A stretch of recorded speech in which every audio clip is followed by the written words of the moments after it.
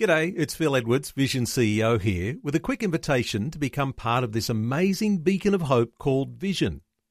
Together we can put our love into action to help people of all kinds build or rebuild their lives on the truth of God. Please consider the part you can play during our upcoming Visionathon appeal, remembering that it's your support that makes Vision possible, including this podcast. Jesus said, "If you hold to my teachings, you are really my disciples. Then you will know the truth, and the truth will set you free." Christian Swartz, who authored the book Natural Church Development, together with his team conducted an extensive investigation into the matter of spiritual gifts. And this took place in over 7,000 churches in approximately 50 different countries. Here's a couple of amazing statements that came out of that investigation. First of all, he said, "Our research shows that there is no other isolated factor that has a stronger bearing on your effectiveness than living in accordance with your gifts." And then he went on to say, a survey conducted by our institute amongst 1,200 Christians yielded a shocking result. 80% of those surveyed had no idea what their spiritual gift might be. Only 20% indicated that they knew what their spiritual gifts were and used them. My question is, do you know what your spiritual gift is, and are you operating in that gift?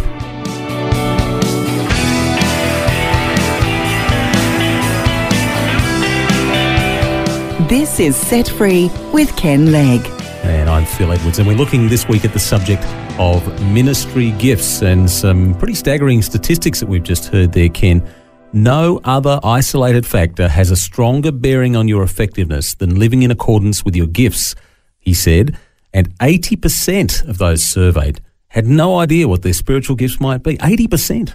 True. And remember that this was the result of a very extensive survey. And that's why, of course, Phil, we're dedicating this week to talking about ministry gifts and trying to help people to discover what their gift might be. Now, in Romans chapter 12, verses 1 through to 8, Paul speaks about spiritual gifts.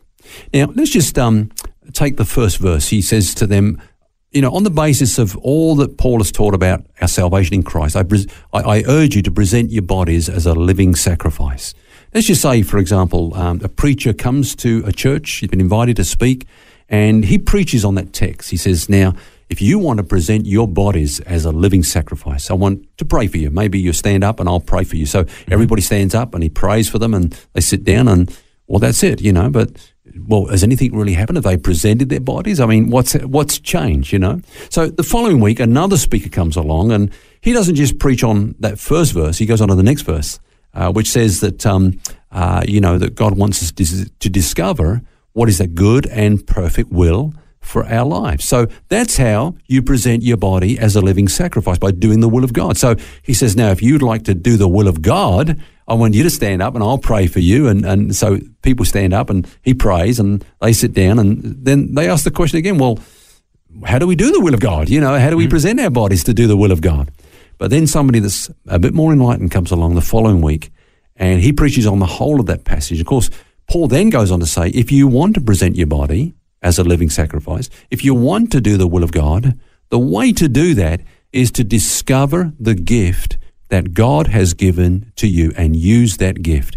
When you do that, you will be doing the will of God and you'll be able to present your body as a living sacrifice to God. And that's why Paul says, come to a sober estimate of what your gift is, and then you can function in the will of God. I love the way that Paul writes in Romans, in the whole book of Romans. In fact, it's a really great book. But I've got another version here that says, be honest in your evaluation of yourselves, measuring yourselves by the faith God has given us. It all points to this is all from God. Yeah. Our gifts, and we've talked about things like administration or mercy or prophecy or whatever it might be, but the gift of faith that God has given us. Yeah. And I mean, this is a really serious subject, probably more serious than people realise. I've got to be honest here, Ken. I don't necessarily like self-evaluation. And I think there's probably other people that don't like that either. Yeah. But that's what Paul is saying here. We need to actually evaluate. He's saying that very thing, yeah. Just to get back on your other point there about, these are things that God has given to us. You remember we mentioned yesterday that the word gift, of course, is a translation of the word charisma, from which, grace. We can't get that from the word charis, which is grace. So it's not something that we've produced or that we've manufactured, but it's something that we've received as a free gift from God. But yeah, you're right. I mean, it is a serious subject, and yet we did say earlier on this week that there's nothing more natural than discovering your spiritual gift. It's not a big deal. It's not a reward for the super spiros. It's something that is so natural that we can't really miss it if we really want to discover what that will of God is for our lives. So once we've got to that point of self-evaluation, we understand what the gifts are that we have, that God's given us. What do you do with it? Where do you go with that next? Okay, I believe that one of the things that is operative here is that we receive a burden that's tied up with our spiritual gift. Let me explain that. I mean, come back to myself. I can only relate it to myself. I'm a teacher, so I get burdened when I hear the Word of God being taught out of context, when it's made to say something that it's not really saying. And so that's a burden. Now, that burden goes with the gift. I mean, that the gift can correct the burden, the problem the burden produces, which is wrong teaching, erroneous teaching, Or let's take another example. We talked about, the gift of mercy.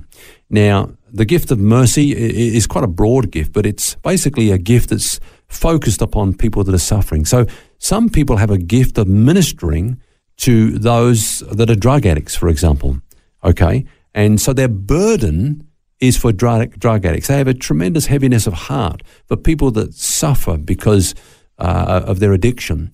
And that is in accordance with their gift. So the two go together. So we do receive a burden that kind of lines up with that gift. Yeah, we often see that where people are just so passionate and aware of a particular issue in society or a group of people or an injustice that's going on or whatever it might be, and they're advocating for that cause and frustrated because nobody else gets it, Yeah. And that's I'm so grateful that we have those people, that God has given them those burdens and things that they advocate for. Yeah. Just on that last point, though, you made the definition between a gift and a ministry the other day. If I remember this rightly, you said the gift was the function and the ministry was the sphere in which that function sort of operates. Yep. And I suppose that'd be a good example of that, where the gift is mercy, the ministry is to drug addicts. That's right. Yeah. And on that whole area of getting a burden, okay, so that, somebody with a gift of mercy has a burden for drug addicts because that's their ministry. If they only had a burden, it would crush them. So the next thing is that they get a vision. They get a vision of what good their gift can do to minister, to relieve that suffering. Yeah. For example, to come back to myself again, I said that my burden is for the Word of God, that is taught correctly. And then I get a vision of how we can do that, different ways of bringing out books and CDs and DVDs, programs like this and TV and so on. And the possibilities are endless, and so you start to get a vision of where your gift can take you in terms of relieving that need or meeting that burden that you're feeling that's in accordance with your gift.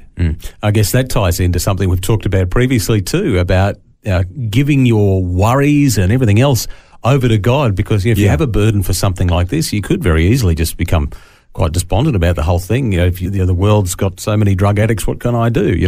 Yeah. It seems like what I'm doing is of no use, but you give those worries over to God, or how is He going to provide for this thing that He's placed in my heart? Yeah, well, sometimes you may be the same, Phil. You do observe people that are in ministries that they're not really called to, and it does crush them.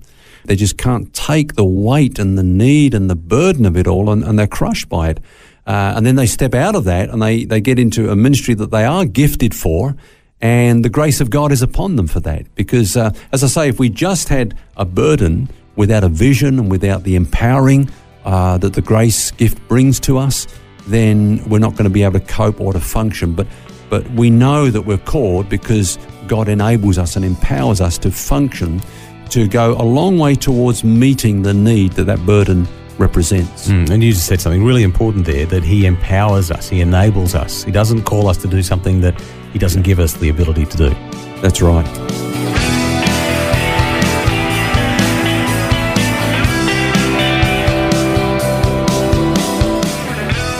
And we'll have more for you tomorrow as we look at discovering our spiritual gifts.